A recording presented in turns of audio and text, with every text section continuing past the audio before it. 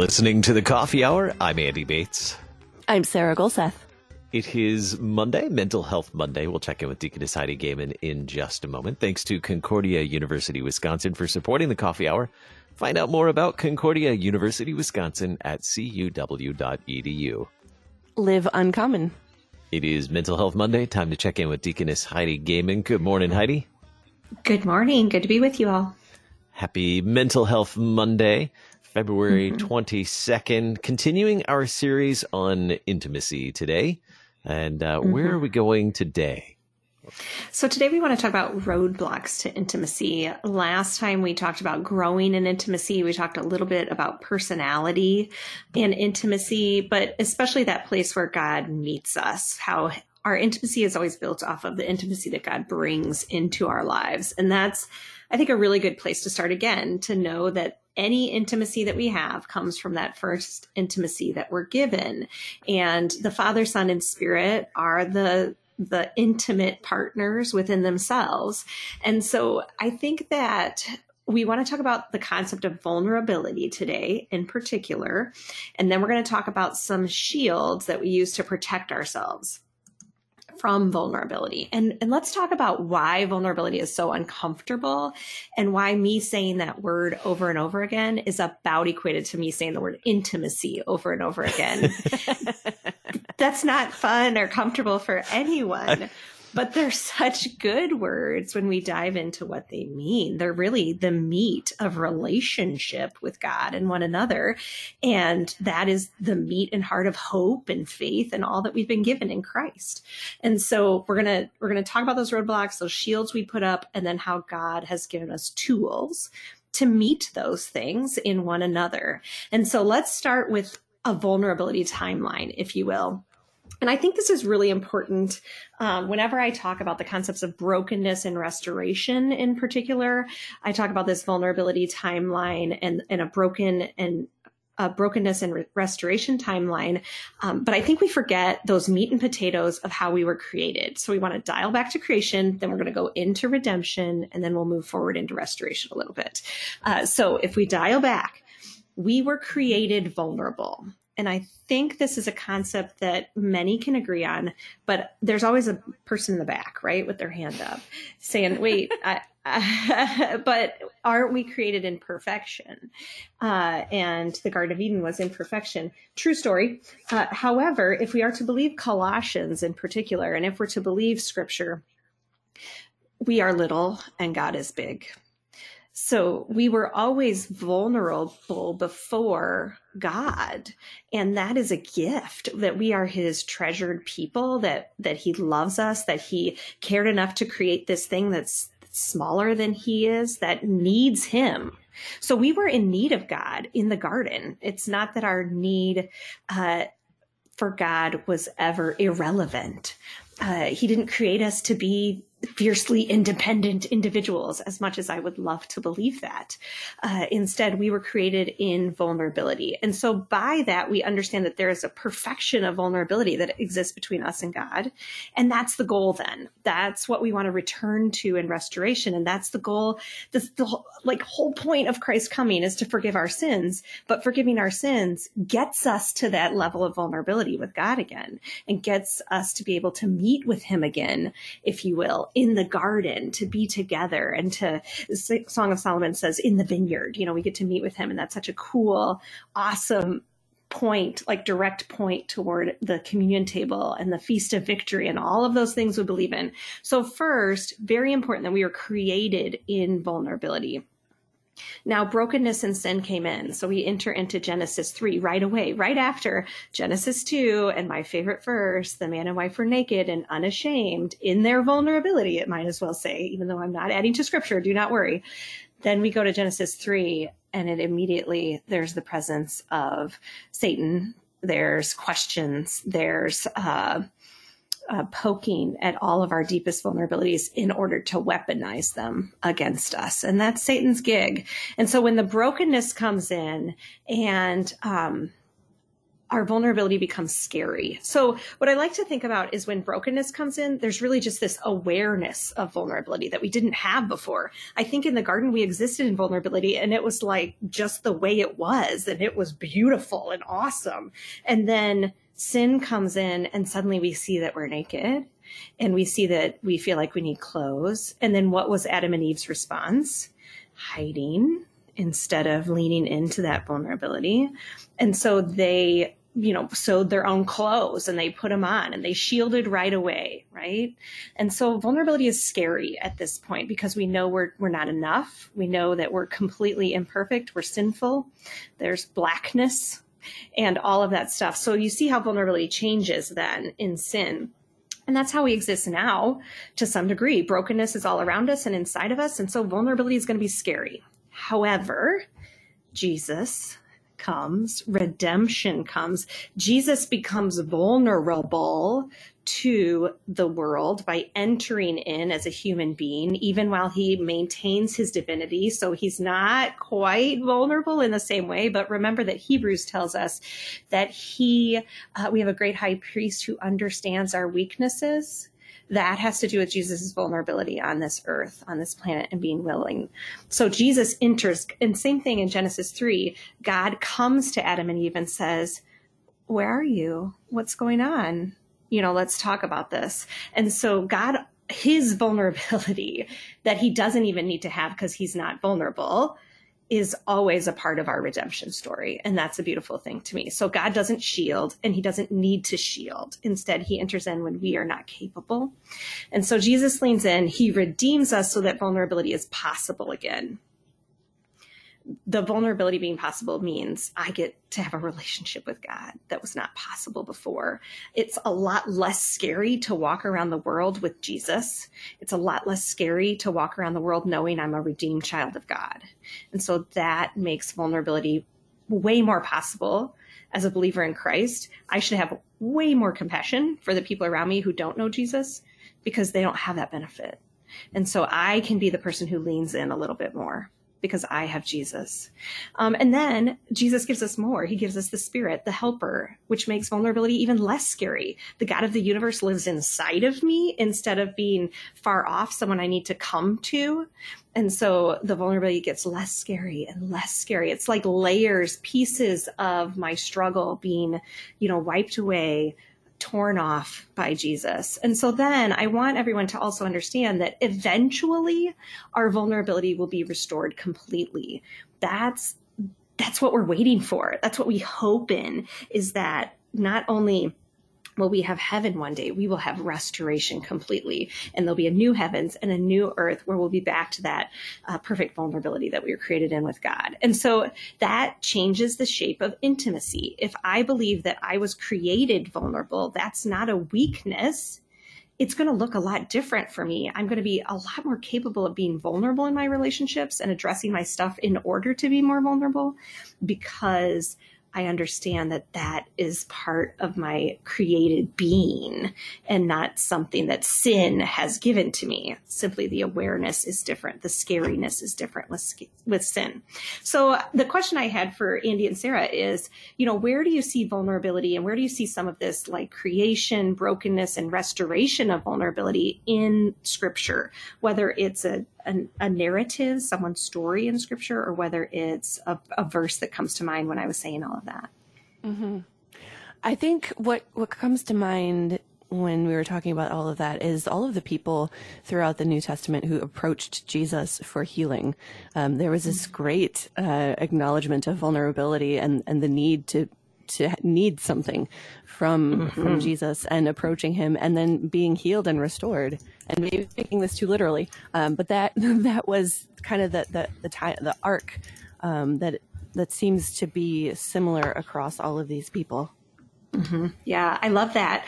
It is literal. I mean, there are stories in Scripture that God put there for a reason, so we can see it. We can see it really clearly. And I think when we have a little bit more language for this, like you said, like that vulnerability, yes, there's a need in that, but we've always been in need of God. And that's exactly where we want to be. So I appreciate that one. How about you, Andy?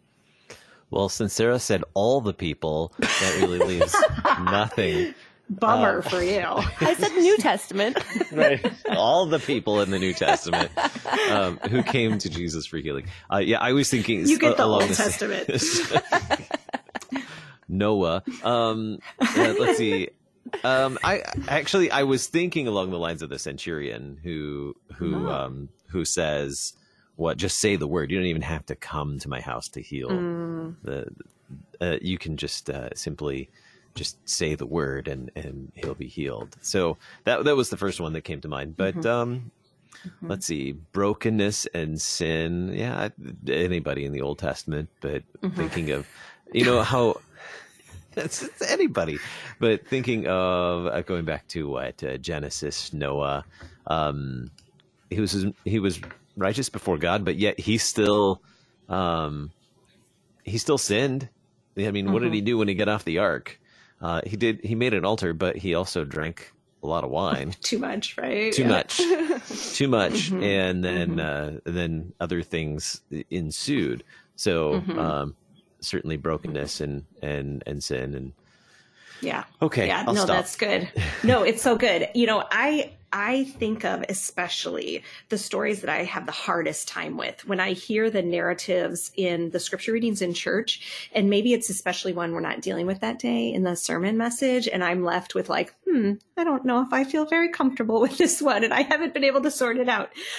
Particularly the woman who comes to Jesus and she asks for help, and he says that you're not one of Israel, and she says, but even the dogs get to eat the master's crumbs from the table. That is such earlier for so many years. I was just angry about that verse, and that how could Jesus respond to her like that? And now it's such a tender message for me that God allows her to have the conversation, to be empowered to say, I have a place here. I have a space here, Jesus. And I know that you believe that too. Whoa. Like that gave me a totally new picture of who God is for us in our vulnerability. And, you think of so many stories, and maybe it's because I'm a woman. I relate to so many of the women and how vulnerable they are in scripture. I do too. Right. Okay. And I'm what I like to call a recovering feminist. Like, this is important to me that women are strong and independent and capable and all that good stuff. But I do think there is a place of lessons to be learned in the brokenness of vulnerability that if we can find the places where men in scripture are vulnerable, this will even this out a little bit for us. And it will do some of the work of equality too. It will help us to see that we were all created vulnerable. And that is something that God cares about, that he wants to enter in. And I don't know. I just think it's really complicated, but I do think that God has some messages in that for our current cultural struggles, just like he does for everything else. So, so I would lean in, if you will, dear listener, to the men in scripture and how they've been vulnerable, how God has met them in their brokenness and restored that. And I think we'll see a little clearer the picture of who God is caring for. It's not just women being vulnerable. It's not just children being vulnerable. So, all right, that's my little soapbox. The story of Joseph. And I mean, that's vulnerability right there. Have no Absolutely. idea what's going to be happening. Yeah. Think about Paul, who, I mean, in almost to some degree, every apostle, right, gave their life. Martyrdom is vulnerability. And so I do think that, but there's courage in vulnerability in a scary, broken world. And God meets us in that. And he says to Joshua, I'm going to be with you when you go into that promised land. Don't fear, because I'm going to be holding your hand when we go do this. And that's how God meets us too. All right. Is this a good breaking point? It is. Let's come back and we'll do shields when we get back. Shields. Very good. You're listening to the Coffee Hour. It is Mental Health Monday. We're talking about roadblocks to intimacy. I'm Andy Bates. I'm Sarah Gulseth.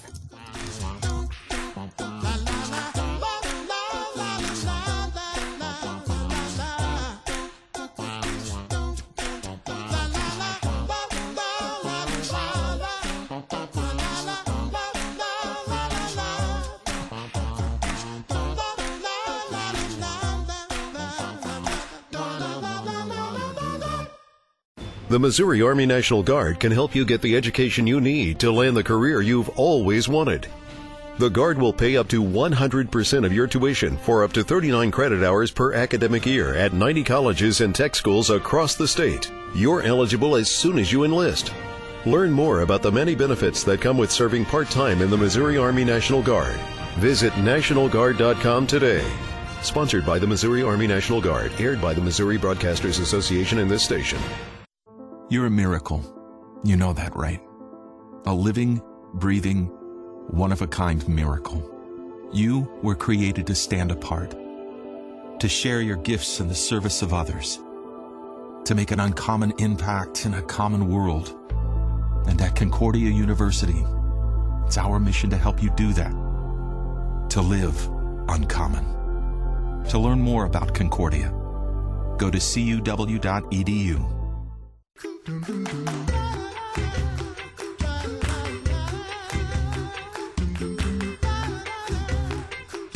Welcome back to the Coffee Hour. I'm Andy Bates. I'm Sarah Gulseth. It is Mental Health Monday. We're talking roadblocks to intimacy with Deaconess Heidi Gaiman. And so we had some great biblical examples of vulnerability. Where would you like to go from here, Heidi? Yeah, let's go a little bit more into the secular psychological and sociological science, and then we're going to meet those things with scripture as our, we want it as our foundation, which we just did, and then we want it on our return, that scripture is answering these things that we hear from the world, and we can double check them. So Brene Brown, I think, most of creation would agree is the vulnerability and shame expert.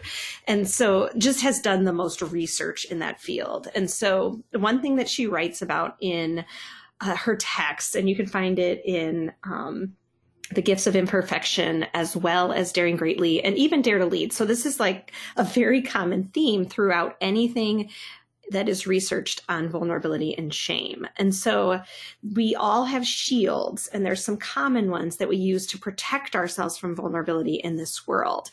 And so the three main ones are foreboding joy, perfectionism, and numbing. So those are the three main ones that you see. This is researched reality. This isn't, somebody like just plugging away to like make up some ideas. And so I think that's really important. We're talking about thousands of participants over many years. And so I think there's some validity here that is really helpful for us. There's also some less frequent ones, which we'll do in just a second. But let's talk about foreboding joy is that thing we do when we're scared that joy is going to be taken. So we're always looking for the other shoe to drop, if you will.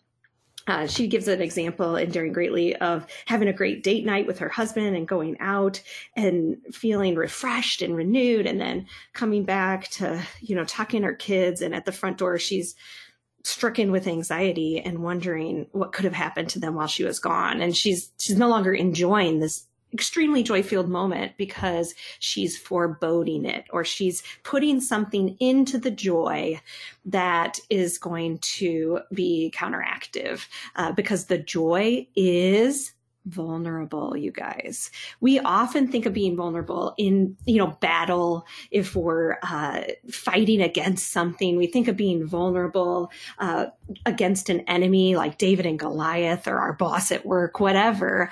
But the reality is the most vulnerable things in life are love, joy, peace, all those things that we know are from the Spirit. And that's, I think, quite remarkable. I think that is because Satan pokes, right?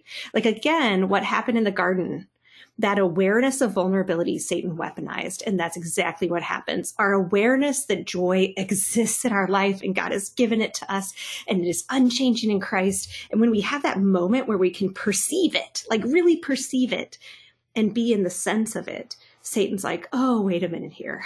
I'm going to utilize that.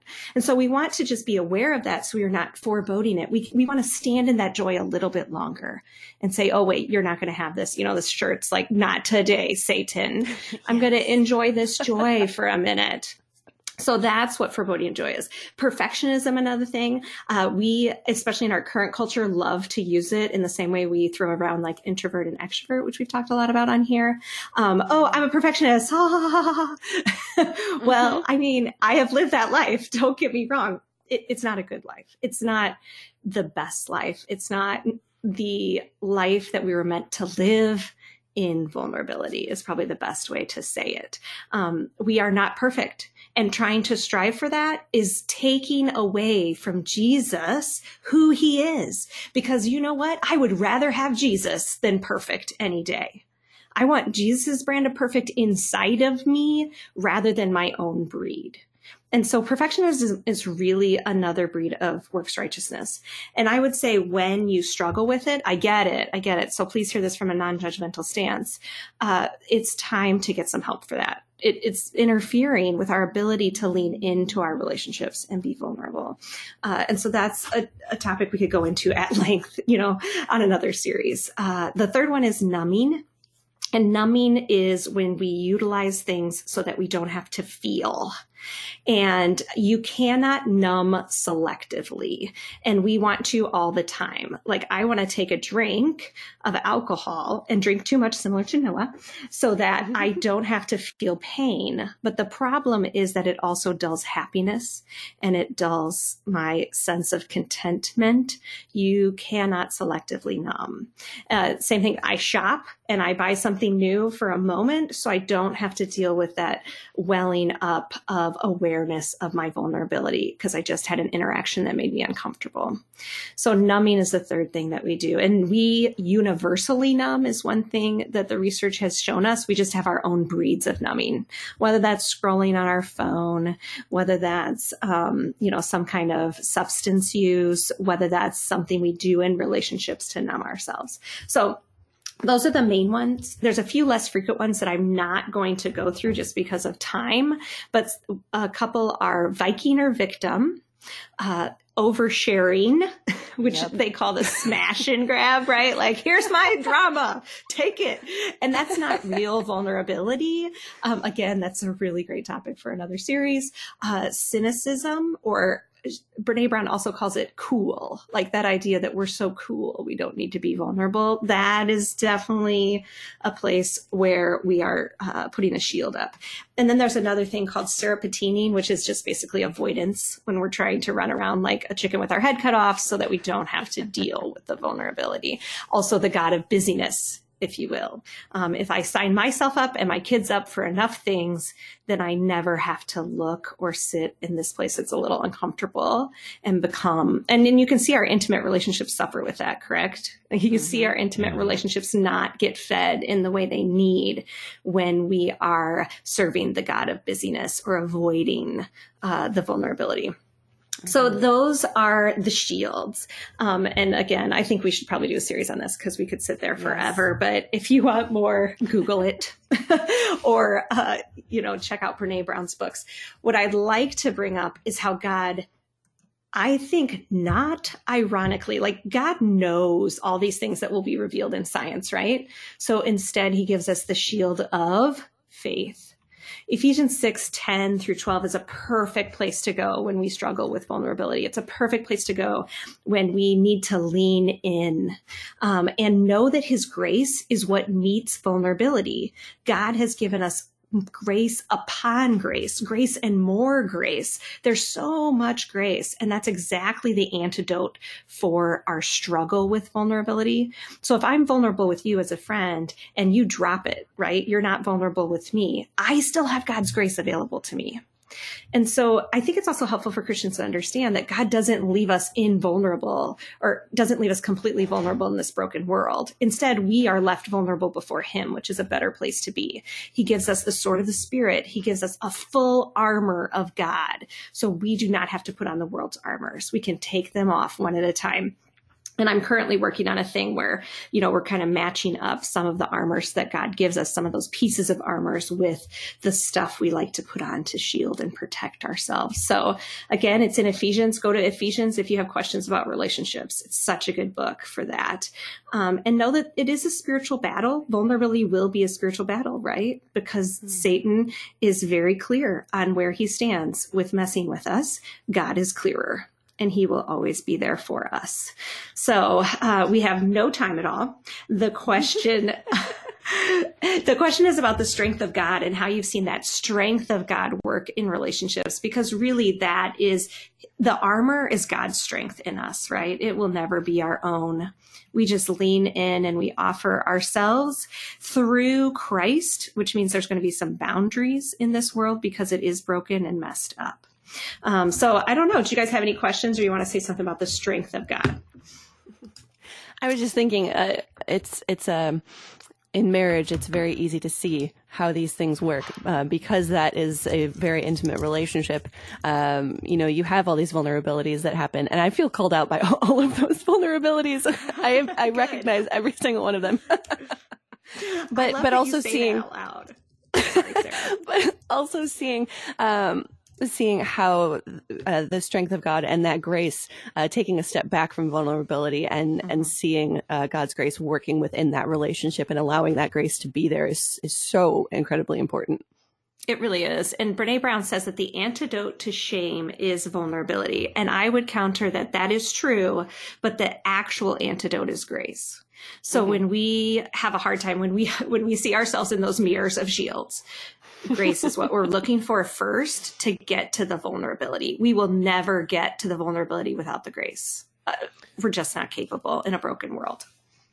I think that past year has certainly been a year that has increased that foreboding joy, like trying to amen. enjoy something, and you're like, oh wait, I can't be Preach too happy it. about this because I know something terrible. COVID will ruin it. Yeah. Yep. Yeah. So yeah, I could totally identify with that as you were sharing that story. That's really helpful. Yeah. Thanks, you guys. Well, we'll do one more piece on intimacy. No, we're moving on, I think, next week. So we'll move on to a new developmental phase next week when we meet. You've been listening to The Coffee Hour. I'm Andy Bates. I'm Sarah Gulseth.